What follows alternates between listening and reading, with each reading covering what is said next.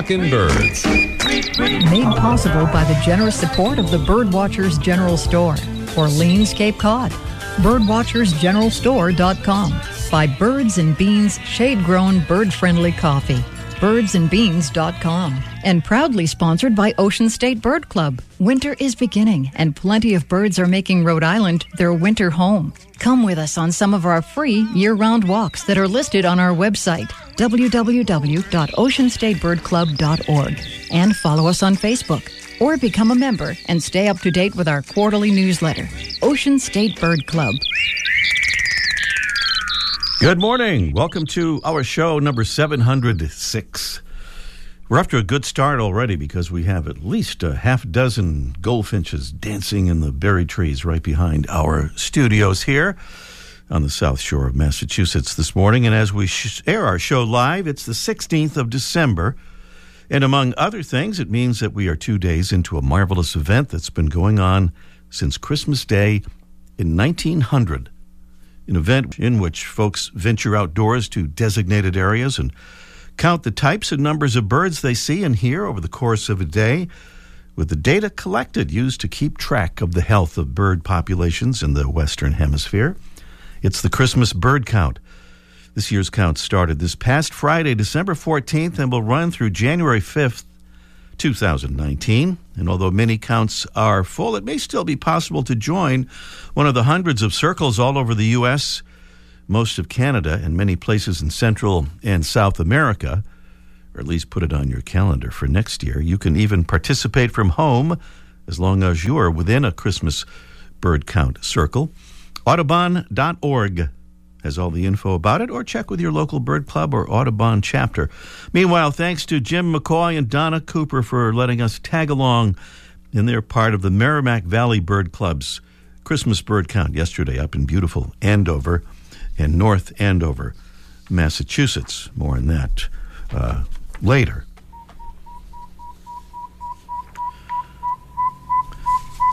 Well, this is one of the many birds we did not see on our Christmas bird count yesterday, at least in the morning portion that we were taking part in.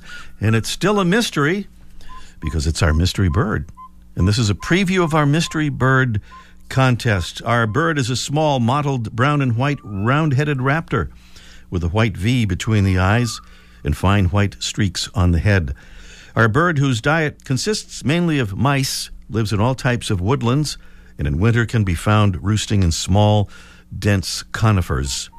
Its defense, when discovered, is to sit still rather than fly away, causing folks to think of it as tame. That would be our mystery bird. That's a preview of the contest. Coming along a little bit later on in the show, we have wonderful prizes, including the Droll Yankees Observer Window Feeder. This is a great little feeder that lets you see the birds up close with an unobstructed view. A little clarification there. This is great for introducing kids to looking at birds. Bonus prize, a download to your iOS device or online access to the Larkwire app, the app that makes learning bird sounds a game. On our mystery bird contest coming up a little bit later. Extra, extra, read all about it. Some of the stories and videos on our Facebook page this week. An appearance by a spectacular mandarin duck in New York's Central Park caused quite a stir recently. But where did it get that name, mandarin duck? A New York Post article has the answer, along with the recommendation for a terrific book about where birds get their names. We'll connect you. It seems like a big year for barred owls, at least here in the U.S., but that's also meant more encounters with automobiles. We'll link you to a story of how the birds are keeping a Massachusetts wildlife clinic very busy.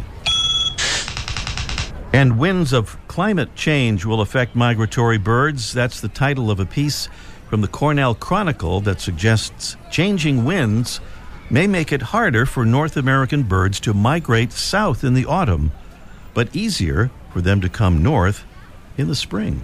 We'll connect you to that story. And that's some of what's on our Facebook page right now. Not a Facebook follower? Well, you can also find those stories through an online search. We are happy and grateful once again to be welcoming more new Talkin' Birds ambassadors to our ambassadors family. And guess where our newest ambassador is from? North Dakota,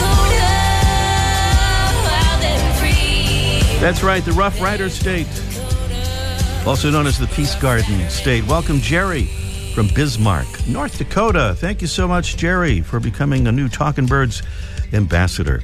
And thank you to Jeannie Dana from Gary, New York, as in gerrymandering, which they tell me is actually the correct pronunciation, but more on that later. Thank you so much, Jeannie. She has a wonderful newsletter, by the way, called Environmental Hub, and we're grateful to Jeannie because she posts our podcasts there, too. Worth checking out. It's a beautiful newsletter, Environmental Hub. And thank you to Eric L. from Upper Darby, Pennsylvania. He says he loves to download our shows and listen to them at work. Thank you so much, Eric. Talkin' Birds listeners, will you join Eric and Jeannie and Jerry and become a Talkin' Birds ambassador? Pretty easy to do. Just go to talkinbirds.com. Tim is nodding. He's agreeing with me that this is pretty easy. Talkinbirds.com. Find the contact button up at the top of the page, and then choose the Become an Ambassador option. Does that sound about right, Tim? I think we got it? Okay. I think we have it, Captain. All right. Thank you. Still to come on our show today, we'll catch up with our man, Mike O'Connor, in our Let's Ask Mike segment, talking about something we mentioned a moment ago, window feeders. And up next, a much-loved, I almost forgot our main guest on the show today. How could I forget? Matt Young, the collections management leader for the Cornell Lab of Ornithology's world-renowned Macaulay Library, home of the world's largest archive of audio and video recordings of birds and other animals, will be our special guest. He'll be talking about evening grosbeaks and other really amazing, fascinating stuff about finches moving south this year. So next, a much-loved but maybe misnamed bird is today's featured feathered friend, presented by Birdwatching Magazine. For more than a quarter century, Birdwatching has been North America's premier magazine about wild birds and birding. Looking out our window from Talkin' Birds World Headquarters with our narrow but lovely view of Boston Harbor this past Thursday, we were treated to first of the season views of a common loon and male and female members of the species that serves as today's featured feathered friend, the bufflehead.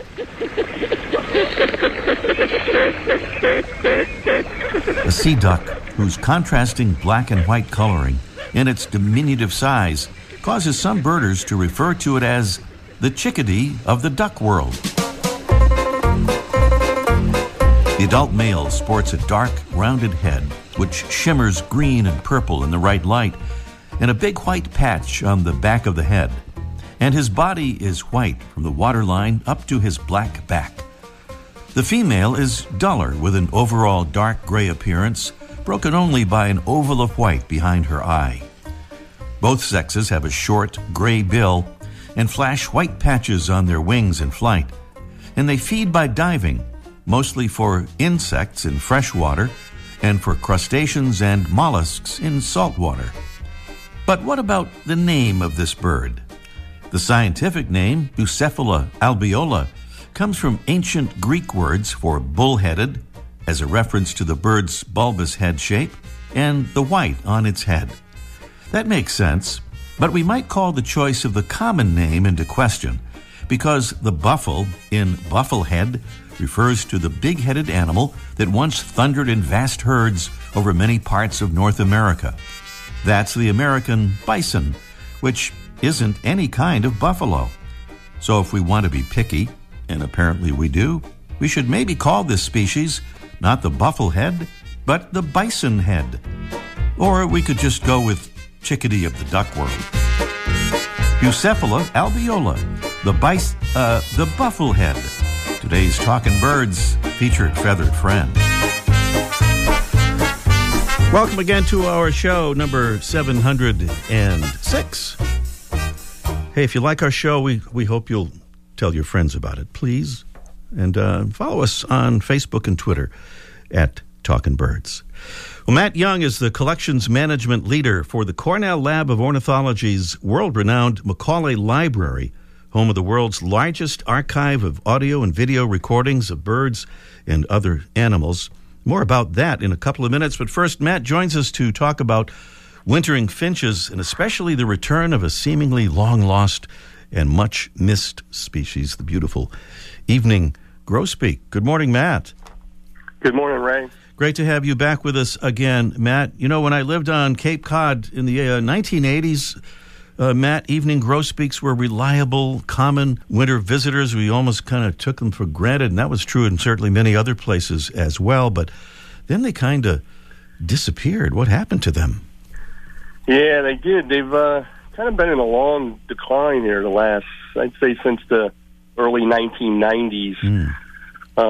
You know, I have an interesting history in that they were never really they weren't really known to be a northeastern bird back in the late 1800s, but they kind of made these big movements west to east across the boreal forests of Canada to the northeast, and you know, these periodic eruptions started to become more and more common in the 20s and 30s and 40s, to the point where, like you said, they got to the point where they were common birds, and some people even, you know, would get to the point where they would be a little grumpy about the seed bill at the end of the week. Too much of a good thing.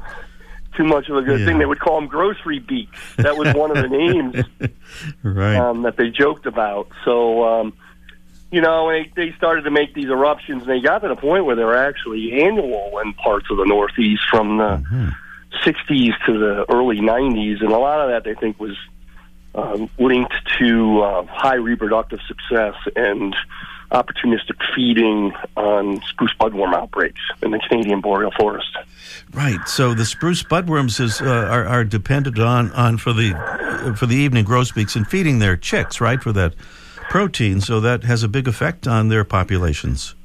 Exactly. That was certainly the main, you know, theory that everybody seemed to latch on, is that, you know, their numbers perfectly coincide with two major outbreaks from 1945 to 1955, and then again from like 1965 to 1988. And then shortly thereafter, it was the early 90s, they started to become less and less common, and then to the point where they were biennial in that they were erupting every other year. And so, like, now it's, you know, some people have commented, you know, it's the first time in a generation that we've seen something like the event that's going on right now. Wow. Well, this kind of goes backwards a little bit, but when they started to become common in the East anyway, the box elder tree had a lot to do with that, right? Yes, that's the belief. It was a kind of the following of a baited highway in areas that were becoming developed in parts of the Canadian plains. They loved the samaras on the box elder tree, and they just progressively moved eastward to the point where, like I said, they decided to set up shop, start nesting, and, you know, populations kind of took off. And the last 20 years now, 25 years or something, they've been going the other way. And, well, this is a big year, and I think you were telling me earlier, Matt, that you were out on a Christmas bird count yesterday and racked up quite a number of evening grosbeaks. Yeah, I did. In fact, I had a flock of 65 at a feeder. There were another report of 80. So I think, you know, we're gonna hit numbers possibly over 200 on the count that we did yesterday here in Cortland, New York. Wow. It was nice, and almost every group, well, at least 2/3 of the groups reported at least flyovers or small flocks, you know, throughout the count, which we haven't seen since 2001, 2002, the winter of. So, yeah. And Matt, I'm told that you have kind of a special connection with the evening grosbeak. What can you tell us about that? Yeah, it was. I was in one of the first full year of AmeriCorps back in 1995 in the Cascades and Mount Adams. I was actually living at a base camp, an old Forest Service base camp. And it was across the street during that year that birds were coming into this feeder, just big flocks of them, and just was, you know, as they kind of do to everybody, they just kind of draw you in. their beauty and their sound and just how gregarious they are, and the bill, just about everything. And then when I moved kind of east, I remember when I first moved to Ithaca in '97, the fall of '97, which actually coincided with the last, what I would call, true super flight of finches, where every single one of the finches moved in huge numbers. Something we haven't seen. I think back in the 70s was the last time it was a really, really big super flight. Mm-hmm. But I was talking to a local friend of mine when I first moved to the area, and I said, hey, where can I go and find some grosbeaks? And so I went to a local spot, and I went up to Summerhill State Forest and found big flocks of evening grosbeaks. And over time, I've built friendships up with people around the bird. In fact, one of the spots yesterday, that spot, I became good friends with this one person, had the flock of 80 birds yesterday on the count. So it's pretty special, yeah. Mm-hmm. Funny how things work in life sometimes. Right. By the way, in what parts of the country might folks have a reasonable chance, you think, of seeing evening grosbeaks this winter? Certainly, the Northeast and upper Mid-Atlantic, there's numbers. And, even down, the first reports have come in from Tennessee and North Carolina in the last week. Mm-hmm. So I think Georgia even has a chance this year of getting in on evening grosbeak fun, and I don't think they've seen any in at least 6 or 7 years. Yeah, that'll be pretty special. Yeah, it will be, definitely. Well, we can't go without talking a bit, before you go, Matt, about the Macaulay Library, home of nearly 10 million photos, audio, videos featuring 10,000 species of birds, thousands of species and of other animals, and we can all access much of this right on the website, right? MacaulayLibrary.org, and there's another new wrinkle in all this, right? You can tell us about. Yes. Well, it's relatively new, but about 3 years ago, we made the decision to kind of build an upload tool that people could use through the eBird portal of entering their bird checklist when they go out birding. And you can now, last 3 years, you've been able to upload audio and images. We're still kind of working on the video part of it, but you can upload audio and images to your checklist, and we've exponentially grown since then. I mean, we had maybe 200,000 recordings at that point, up to that point, so we were archiving for decades, and then just in the last 3 years, and we're now pushing, pretty close to 480,000 audio recordings in the collection now. Wow. It's MacaulayLibrary.org. We should spell that. It's a little tricky. It's MacAuLay. MacaulayLibrary.org. Matt Young is the collections management leader for the Cornell Labs world-renowned Macaulay Library. Matt, thank you so much for being with us and for all that great information. We hope we'll talk again soon.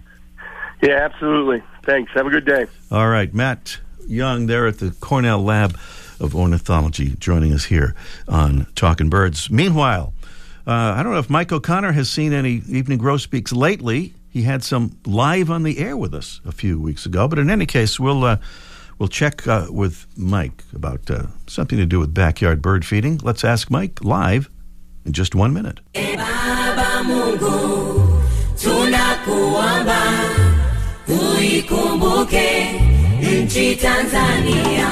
Tanzania hosts more than 1,000 bird species. And on safari with Nasera Safaris, you'll see the birds and the Big Five. The lion, leopard, elephant, rhino, and Cape buffalo. That's Nasera Safaris founder and guide, Joseph Dunguru. And Nasera Safaris provides more, says co-founder David Clapp. We offer customized safaris and mountain climbing adventures in Tanzania, Kenya, and Uganda, and gorilla trekking in both Uganda and Rwanda. Going on safari in Africa is an unforgettable experience, and there's no better way to do it than with Nasera Safaris. See their website for details, naserasafaris.com, Nasera, Nasera Safaris. Let's see, who can we blame this on? I'll say that was a misprint on our schedule list here that made me say that we had Mike O'Connor next. That's not correct. Mike O'Connor is coming along in a few minutes. Right now, what it is our mystery bird contest. This would kind of prove that. Here. It's our mystery bird. It's a small, mottled, brown and white, round-headed raptor with a white V between the eyes and fine white streaks on the head.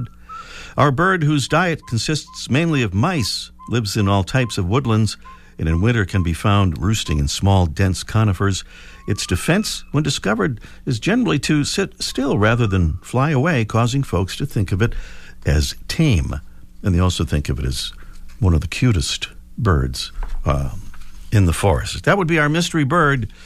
Tell us what it is or take a guess. No correct answer means you may still win, because the drawing will determine our winner if we don't get an exactly correct answer. So give it a try and have a chance to win our beautiful prizes. The Droll Yankees Observer Window Feeder that lets you see the birds up close with an unobstructed view, in a download to your iOS device or online access to the Larkwire app, the app that makes learning bird sounds a game. So a couple of cool prizes. You heard the clues and the sound of our bird. What is it? 781-837-4900 is the number to call. 781-837-4900. Now, for real, we're going to go and check with Mike O'Connor. Let's Ask Mike live in just 1 minute. I'm for feathers, I'm for wings, I'm for tweedledee-doo-dee, for what it's worth.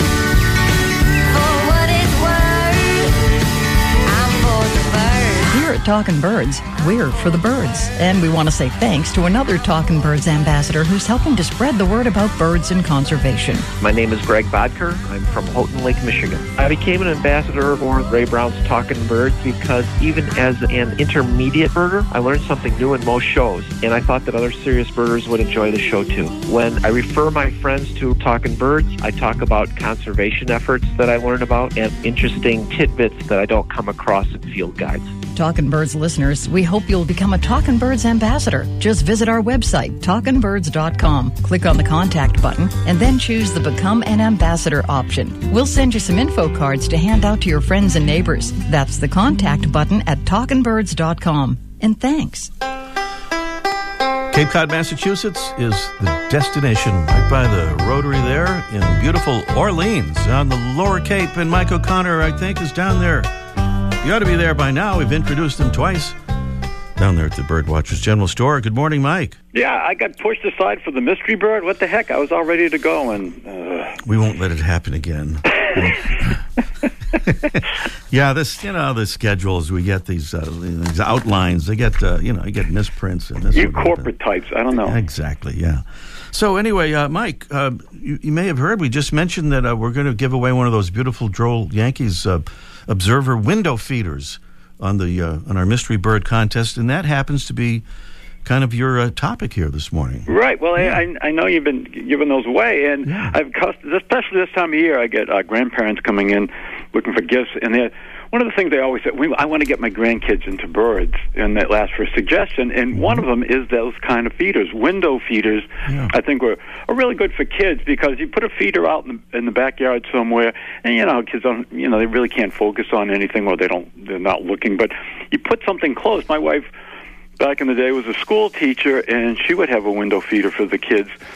And, for the birds, but when the birds came, the kids would be quiet, and they'd focus in on the birds, and they would come in. And back in those days, we would get, like what you guys were talking about earlier, evening grosbeaks, which hopefully will be back again this year for everybody. But that's a good way for grandparents, or anybody, for sure, to put a window feeder, those stick-on-the-window suction cup feeders. Yeah. I would get a simple one. I would try to avoid the kind. They have these kind with like a film on it, so they offer like a mirrored effect so the birds don't see you. Huh. But I find those to be not very clear because of the film. You get a reflection yourself. You don't see the birds as well. I think if the kids are quiet, and goodness knows we try to get the kids to be quiet, they're a little quieter when the birds land there, and the birds will come either way. I think the suction cup feeders are really a good option. If you're worried about squirrels or squirrels start knocking it off, you can also, what we do here at the store, we use it like a bracket or a plant hanger and hang a traditional feeder right in front of the window. So now it's in front of the window still, and it's very close for everybody to see, but it's secured on with like a hanger, and you can even hang one of those squirrel-proof feeders right there if that's a problem. But the plastic ones with suction cups are inexpensive for a grandparent to get for a kid. Put it up there. Put some sunflower seeds in there. I think it's a good option to get kids, interested in that, and maybe they'll get some evening grosbeak, which would be awesome. Yeah, seeing those up close would be pretty cool. Oh, they would knock your socks off. Wouldn't that? That'd be great. Yeah, they'd never go back to video games. Well, maybe they will. All right, Mike. For 5 minutes. We'll talk to you next week. Thank you. Sounds great. Okay. See you later. All right, Mike O'Connor down there at the legendary Birdwatchers General Store, Orleans, Cape Cod. Back here at the Mystery Bird Contest. Here's a cool bird to see. It's a mystery. A small, mottled, brown and white, round-headed raptor with a white V between the eyes and fine white streaks on the head. Our bird's diet consists mainly of mice. Lives in all types of woodlands in winter, roosting in small, dense conifers. Defense, when discovered, often to sit still rather than fly away, causing folks to think of it as tame. And the way people call birds cute, boy, this one really kind of fits into that for sure. Tell us what it is or take your guess. No correct answer means a drawing will determine our winner. And we have those beautiful prizes, including that Droll Yankees Observer window feeder and that Larkwire app. Download for your iOS device or online access. 781-837-4900 is the number, and Ben is in Lawrence, Massachusetts. Good morning, Ben. Good morning. I can't seem to win at all. Well, you haven't even guessed yet. I know. Let's try a kingfisher. Let's try a kingfisher, Tim. Let's run it by Tim, and he's the arbiter here. Go ahead. Yeah, Tim, what do you think? Kingfisher? That would seem to indicate that a kingfisher is not the bird we had in mind here. Okay. But thank you so much, Ben. Thank you. All right. Not a kingfisher, our mystery bird. What do you think it is? 781-837-4900. Get to us quickly before we run out of time here to tell us what that mystery bird is, or to take your guess and see if you win in a drawing. Meanwhile, we have this kind of an important announcement to make here. If you'd like to listen to any or all of our past Talkin' Bird shows, you can just open the podcast app that's built into your iPhone or the Google Podcast app on your Android phone and just type Talkin' Birds into the search bar. Yeah, Talkin' Birds. And then, this is our favorite part, click subscribe, and then you can get alerts about when the next podcast is available, and just a click away. You can also find Talkin' Birds on various other podcast providers. If you don't find us on your favorite app, please let us know.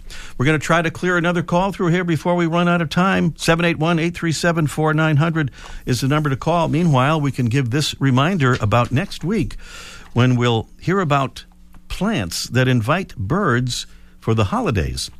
When we talk with the Nebraska State Arboretum plant expert, Justin Evertson. That's on our next Talkin' Birds show. And we're going to squeeze a call through here. Maybe not. Here's the bird, just for entertainment purposes anyway, to hear this pretty cool sounding bird. The prize, the Droll Yankees Observer window feeder, and the download to your iOS device or online access to the Larkwire app. We have just about run out of time. That is going to have to be it. And we're going to have to flip the cards and identify this mystery bird, which is the northern saw-whet owl. The northern saw-whet owl. It's pretty amazing what owls have developed with these asymmetrical ear patterns. Not all owls, but they are one of them. So they can locate their prey incredibly well. That is all the time for our show this morning. See you next week. Thanks to Mark Duffield, Debbie Bleacher, and our engineer, Tim McKenney. I'm Ray Brown. Have a good week. I like that. Ray Brown's Talkin' Birds. Made possible by the generous support of the Birdwatchers General Store, Orleans, Cape Cod.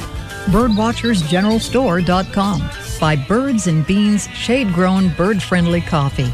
Birdsandbeans.com. And proudly sponsored by Ocean State Bird Club. Winter is beginning, and plenty of birds are making Rhode Island their winter home. Come with us on some of our free year-round walks that are listed on our website, www.oceanstatebirdclub.org. And follow us on Facebook. Or become a member and stay up to date with our quarterly newsletter, Ocean State Bird Club.